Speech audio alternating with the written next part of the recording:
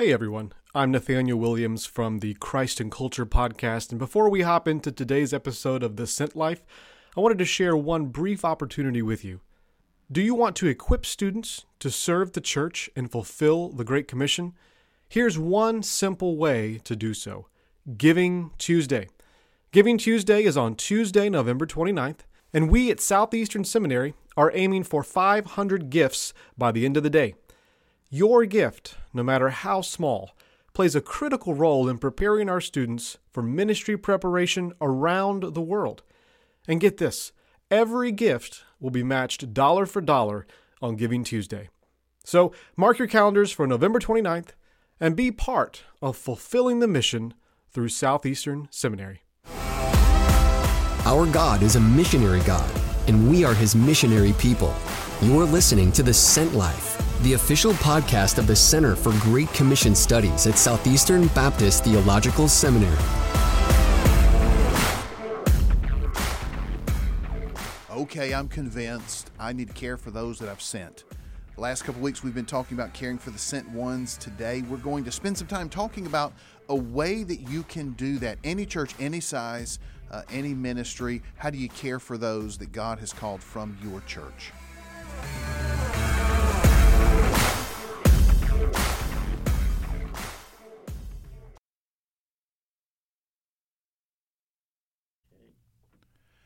Hey, welcome back in the studio, Dr. Anna Dobb. Anna, welcome.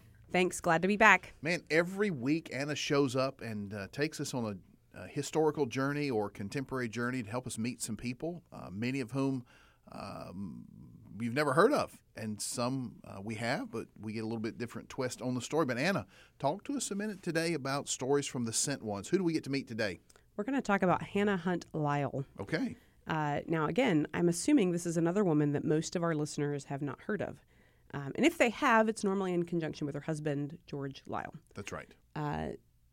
Most likely, we don't know this for a fact, but most likely she was the first American woman to serve as a missionary. Okay. Again, that's only kind of come out recently as people have shown more of a light on like George Lyle's life. That's right. Yeah, we talked about his life last season. George Lyle is in the last several years become more and more known. In fact, even here at Southeastern, we have one of our college houses named after him. But now we have to realize there was a partner. Yeah, he had a wife. We actually don't know a whole lot about her, but I think it's important for us to know the names of some of these people and to know the story as much as we can. Absolutely. So Hannah Hunt was most likely was a slave, not most likely. Hannah Hunt was a slave. We have no record of her birth, as far as I know. Wow. And she married George Lyle around 1770. Okay. George's master, Deacon Sharp, actually set him free. Okay. But we don't have any record of whether she was actually owned by the same man or not. And if she was, we have no record that she was ever set free by him. Wow. Okay. And so at some point in this, Trulson argues that George moved his family to Savannah so that his wife and his children could be freed. This is a little piece of Revolutionary War history I didn't know. Okay. But apparently, the British would actually try to disrupt the economy in the South by allowing slaves to run away to some of their occupied territories, and they would be declared free. Interesting. They would get there. So I didn't know this. No. But apparently, they occupied Savannah, and George decided to move his family to Savannah so that his wife and children could be free. Okay. And so the problem is that when the British are defeated, George has this recognition of, we can't stay here. Right. And so he decides to indenture himself to a British colonel and travels to Jamaica. Yep. And this is where we kind of know a little bit more about the story with George and Hannah. They actually formed the First Baptist Church of Jamaica. Okay. And did missionary work down in Jamaica when there really wasn't any at that time. And Reed Trulson claims that years later, when British Baptists arrived, there were more than 8,000 believers in Jamaica. Wow, what a ministry. What a legacy. Now, all the people who talk about Hannah, specifically I'm looking at like Reed Trulson's work, but he makes the claim that we don't know a lot about her ministry at this time. But we do know that there were men and women who served in the church. Right. We do know that that George viewed Hannah as his partner, most likely. And so even though we don't know much about her ministry and the exact details of her ministry, we can believe that God used her in mighty ways in that time. Sure, the legacy has to be there, right? Men and women coming to faith, men and women growing in their faith. And so what a great story, great reminder that God uses all types of people in all types of ways to invite us to be involved in his mission. So thanks a ton. What a great story, Anna. Thank you.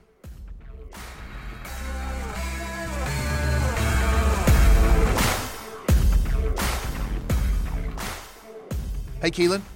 Hey, Scott. Man, I'm glad you're here today. We're going to continue our conversation talking about care for those that we've sent. And today, we'll do this a little bit differently. Last week, we interviewed John Bartuska. Next week, we're going to be interviewing Ryan Martin, one of our trustees who's written a book on missionary care. And today, I'm going to interview you.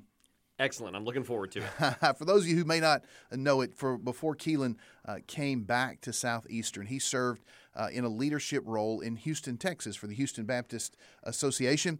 And as part of that, he worked with local churches in their care for their missionaries. And so I'm just going to talk to Keelan today about a model that he has worked with and helped develop through those churches. Just how do we help lead people in caring for missionaries? And so, Keelan, this is me interviewing you to talk a little bit about a ministry you used to do and still find very important. That's right. So it's a little bit awkward. We're going to make the best of it. I think it'll be really helpful because we have people who are at different size churches and different involvement of churches, but after a couple of weeks our talking may say, I think our church probably needs to be more involved in missionary care. Yeah, well, one of the things that I think, at least as we get to looking at some of this stuff, so where I was in Houston, I was working with churches from 25 to 30 people up to some of the biggest churches we have in the United States, in Houston, Texas, and so we always want to be concerned about creating processes that are really going to work in a number of different contexts. In fact, I hope you all hear as we talk kind of week after week after week about this issue of missionary care, that it is not only a thing that big churches can do. Right. That's a repeated refrain that you're going to hear out of us. We think it is the obligation of every local church to both be involved in the Great Commission and therefore caring for those that we have sent. Right. And now, if that's true, what are some processes that, your tiny church, your normative-sized church, your gigantic church could use in order to scale out that kind of ministry? Yeah, and today we want to talk about a very simple concept in the local church known as advocacy teams. And this is something that you've promoted. Keelan, and before we really define advocacy teams, what would be some of the advantages or what would be the benefit of your church or any church developing a team that's advocating for and caring for those that it's sending? It's a great question. Don't want to bury the lead here. Let's go ahead and get that out front, right? So there are a number of benefits to being involved in something like this, having some kind of structure that, and you'll hear this, and I'll unpack it a bit more when we get into it, allows your regular congregation members to be directly involved in the care of your missionaries. That's essentially what we're talking about with an advocacy team. And I'm going to give you 3 kind of real quick ways that I think it actually puts a shot in the arm for mobilization in general. One of those is if you care well for the missionaries you've already sent, your members who might be mobilized see the positive example, and it starts to produce confidence in them that you'll care for them as well. One of the big questions on the mind of somebody who's thinking, am I supposed to pick up my family and move overseas to be a missionary, or are we supposed to move across the country and go plant that church, is who's going to take care of us when we go? Am I going to be all by myself over here? Yeah. And if I'm watching my church take care of those we've already sent well, then I'm going to have the confidence. So it creates this example of how your church would handle them if they were to go. And that's a really important thing concerning mobilization. Another one, though, is, of course, involvement. So if you start using just your regular old church folk to take care of the missionaries that you've sent, it gets them involved in the story of what's actually happening there. So they start learning about what your missionaries are doing. They start hearing the prayer requests. They start having the conversation with those missionaries. And in doing so, it has really the same kind of effect that we suggested short-term mission trips do. It almost becomes a bit of mobilization engine where you may wind up finding a lot of churches do if they get real heavy into something like an advocacy team approach in their church to taking care of their missionaries, that frequently their next missionary actually comes off of an advocacy team. Wow. And so you see this dynamic that starts to happen because the more people you involve in taking care of your missionaries, the more likely you are to see some of them mobilized. And then finally, I actually think there's some experience that comes from doing this that almost serves as a passive equipping process for those that you would send. Now, don't mishear me here. I don't think just having served on an advocacy team gives you all you need to know to be a really good missionary. It's not what I'm saying. However, by being a fly on the wall, so to speak, as you are hearing and seeing and realizing how missionaries are dealing with the things they're dealing with in their setting, you actually get to learn a bit about how you'd handle that yourself. And so in doing that, it winds up being a way that you start the equipping process for somebody, maybe even before they know for how to go be a church planter or how to go be a missionary. So there's 3 real easy benefits right there, and I think every one of them starts to become a driver of mobilization in your church. Yeah, that's great. So in other words, the advocacy team concept is part of mission mobilization. It's also part of discipleship and Christian growth and preparation. So all that said, we've thrown this word around a bunch of times. What is about an advocacy team? And that really leads to the question here, what do we mean when we say an advocacy team? What is an advocacy team? So advocacy team is almost an unfortunate title. Okay. I like the title. I think it best describes kind of what we're doing here. And I mean, take it or leave it. But what we tend to mean by it when we use the term, the idea is that the team is a group of people in the church. It's going to have a leader, typically a couple of leaders maybe, and then it'll be made up of 4, 8, 10 individuals from the church who serve as the advocate for that missionary. Now, advocate works in 2 directions. Okay. So this group is responsible for representing the local church to their missionary on the field. Okay. And they're responsible for representing their missionary and their unique needs back to the church. Okay. So they're advocating in both directions, essentially. They stand in the place, so to speak, in the gap for whatever missionary unit, missionary family, church planter family they're engaging in advocacy for. They're the ones that make sure that missionary stays on the mind of the rest of the congregation, and they're the ones that are in regular communication on behalf of the congregation back toward that missionary. So that's really what we're talking about when we say advocacy team. Yeah, that's good. You know, a couple weeks ago when we were talking about the necessity of doing care ministry, one of the questions that we raised was how can we stay in contact with one another given the distance and the complexity of it? And so the advocacy team, really, I like the way you say that. It represents the church to the field and the field to the church. And so in a way, we're standing in the gap saying, hey, missionary on the field, don't forget you have a church over here who cares about you, and church over here, don't forget you have a missionary who needs your care. So I really like this notion of advocacy. Even if you don't like the title, you get your title, by the way. We would make that thing up. So that said, what does it look like in a church? I'm sure that each team is going to look somewhat different, but in general, what might the makeup of the team look like, their ministry strategy look like?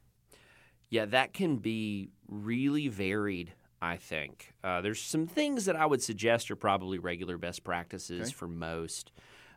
You're going to want your advocacy team probably to meet on a regular basis. They're going to want to get together themselves on a regular basis.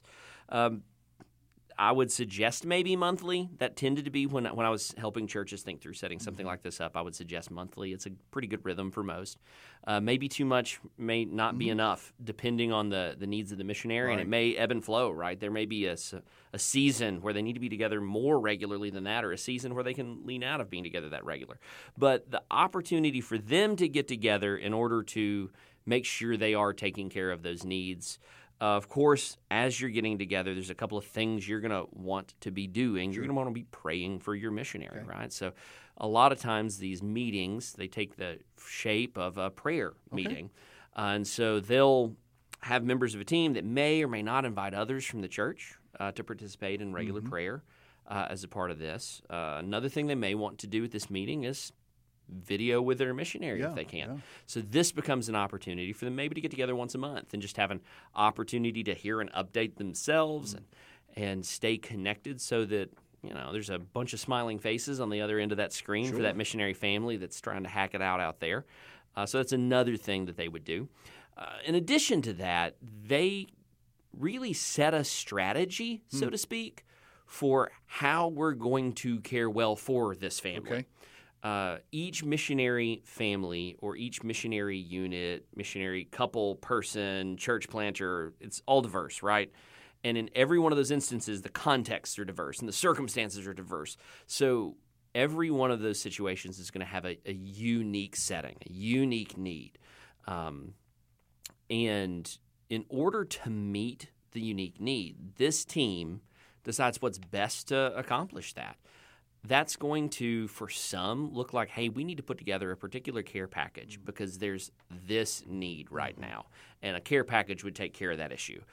It might be the realization that it would be a good idea for some of us to put together a short-term mission trip to go visit these people on the field and just encourage them or maybe to work alongside of them. Depending on how accessible the missionaries are, they may have a particular strategy thing on the field they're doing and saying, hey, you know, we need some extra hands right now to come help us do this particular evangelistic strategy. And it's a short-term thing. Well, okay, maybe we can pick up and go work alongside of them. It may be, man, we're having a real rough go of it emotionally right now. Yeah. It's hard. And so really what they need is just somebody to come give them a hug and somebody to sit alongside of them and weep with them over something. And so it may not be missions work as far as the task is concerned related at all. It could be member care related. And so looking at different ways to do that, this team really sets the strategy on how to come up with those kind of things. And there's all kinds of unique things you can do in order to do that. And there's one last component that I think every team has to consider, and that is helping with departure and arrival. Okay. So if an advocacy team is done ideally, in my estimation, the advocacy team is formed before the missionary unit leaves. Wow, okay. So if the one who is going is able to recruit and enlist their own advocacy team, they get to meet with them before they go. And this team gets to help them leave well. So the logistics of getting sent, the logistics of getting stuff packed up, being able to have that going away party and throw in that for them before that missionary gets on a plane. And then on reentry and arrival, once they get back, say they're on stateside assignment, where are they going to stay, who's going to let them borrow a car, all of those kind of issues become real live issues when they get back for either a season or even long term if they have to come back from the field. And so this team takes care of departure and arrival as well. You know, it's as I'm listening to you talk, it's not a really complicated thing. It's not. I mean, we've had conversations when we deal with more complicated, logistically complicated issues, but when it relates to care. But in this situation, it's pretty simple. You have one person who spearheads the group, have 4, 5, 6 people who are responsible for that missionary, and just on a regular basis, just have a prayer meeting and hear from and set the strategy for the church. And so that, again, and I think the long-term benefit for the missionary in the church is significant given the simplicity of what you're actually talking about here. So let's just say we're convinced. I'm convinced, obviously. We wouldn't be having this podcast, but let's pretend that somebody out here listening is convinced. How do we get started on the advocacy? Now, you talked when you gave the last answer, it would be better if we started before the missionary left. Well, if that happened, then the person on our podcast is not asking, how do I get started? Right. Okay.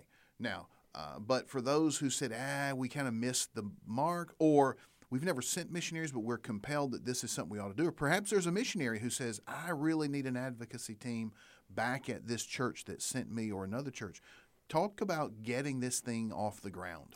Yeah, so you're right. There's a lot of kind of common sense stuff we're talking about. This is just caring well for people, right? Getting it off the ground is also common sense in some instances, some settings here. So let's just talk through some of the practical things that can help somebody do that, right? So you mentioned 2 or 3 issues there. One, like let's go back to I'm the missionary that's getting ready to leave. Okay. Develop your advocacy team before you leave the church. This can be done grassroots, by the way. It doesn't have to be a thing where you've got some kind of wide rollout as a church strategy. Just get a group of people that are willing to pray for you. Get a group of people that are willing to take care of you from here while you're gone. You have a small group. Yeah, you have a Sunday right. school class. You have parents. That's it.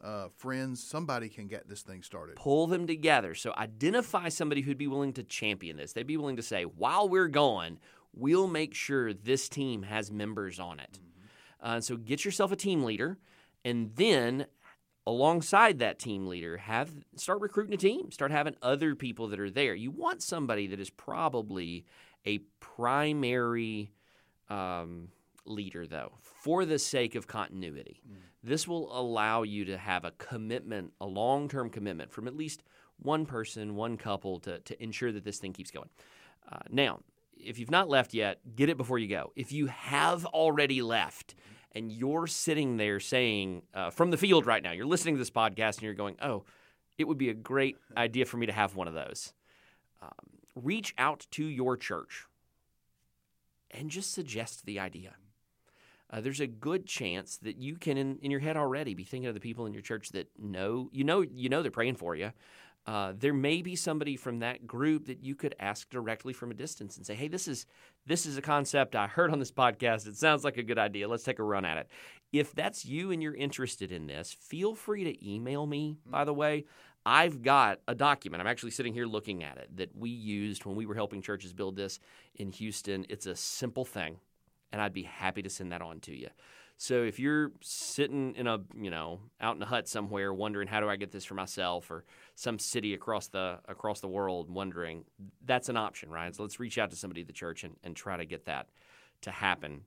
If you're a church that says we should have these, we've become convinced that leaning into missionary care might help us start mobilizing our first missionary. We don't have missionaries yet. I'm going to encourage you, let's reach out and find a missionary to care for.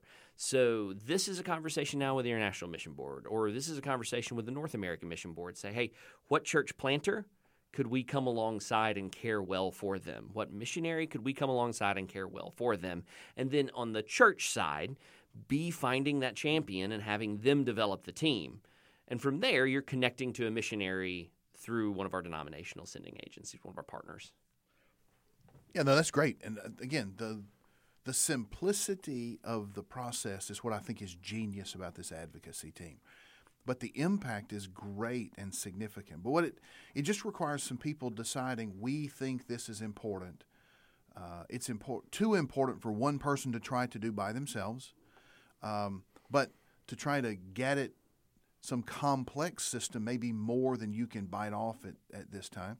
So let's just start simple. A small group of people who say we'll advocate to the missionary on behalf of the church and to the church on behalf of the missionary and represent this whole, this entire journey. You mentioned having a document, and that document could be made available if somebody would reach out to you at the Center for Great Commission Studies here at Southeastern. Hey, we'd like to know more about that, and we'd be glad to talk with you about what it takes to have an advocacy team or an advocacy team ministry in your church. Absolutely. And it may be that your church has more than one missionary. We maybe have one missionary, maybe have none. But this is something that you can really begin to do that gets the ball rolling as you think about missionary care. Yeah, the beauty of the model is it does really scale. So if you're a church that's got 10, 15 missionary and church planter units that are out there scattered all over the place, this is a way that you can ensure they're all cared for. If you're getting ready to start on your first, you don't have to have anything fancy. This costs $0 to get off the ground. And so it's a way to lean into real care without having any kind of budget dedicated to it whatsoever. You just have to have people who are willing. And even then, we're talking 4 to 8. We're not talking 48.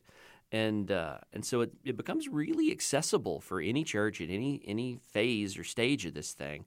And so it is a thing that I encourage churches to really consider in order to take care of those they've sent and create a good runway and a good field in the church, so to speak, for mobilization. Right. Yeah, it's great. And listen, we appreciate you tuning in to this episode.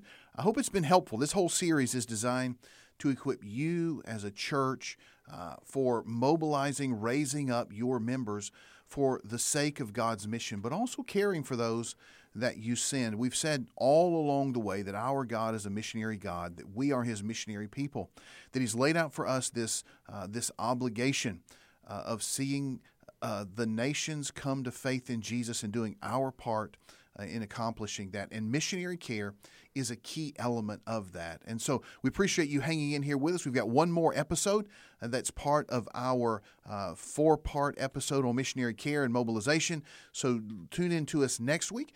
Do us a favor, hit us up on one of your social media sites. Feel free to pass this on to anyone else. If there's any way that we at Southeastern can assist you in this ministry development, don't hesitate to reach out to us. That's the reason that we're here. We exist to help equip our students to serve the church and fulfill the Great Commission. You, as the church, are those that have placed us here, and we're here to help support you as you seek to fulfill God's mission.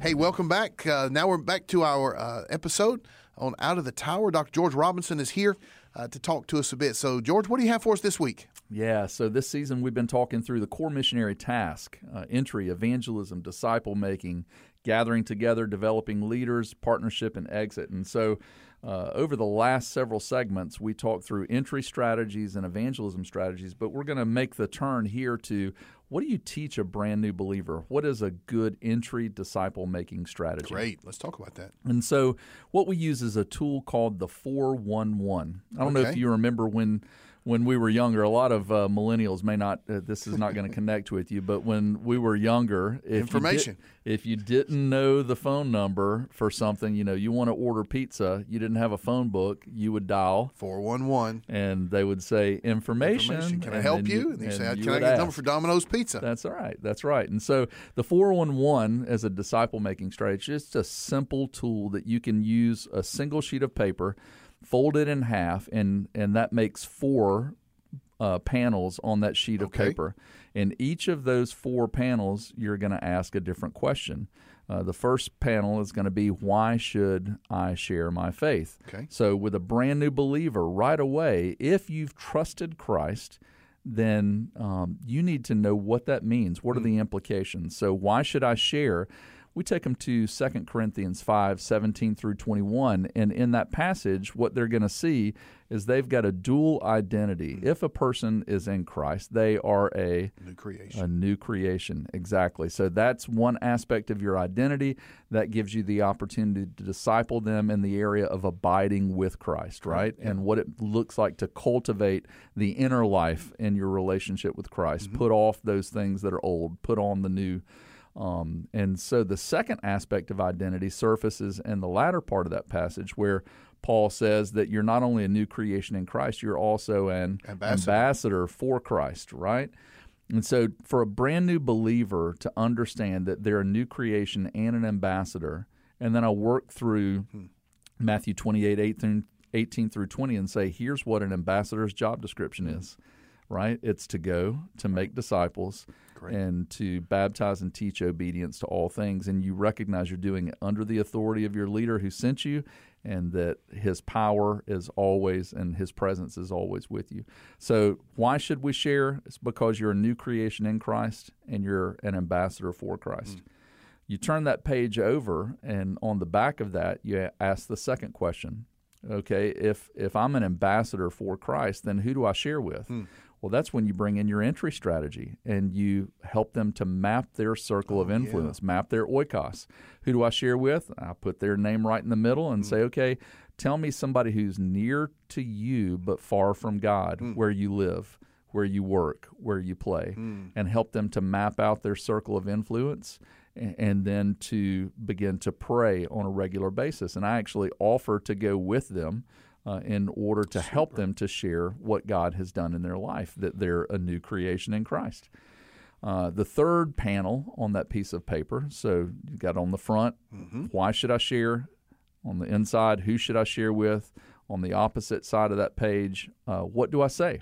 Well, that brings in our evangelism strategy. 15 seconds. You share your story in 15 seconds, and you share God's story.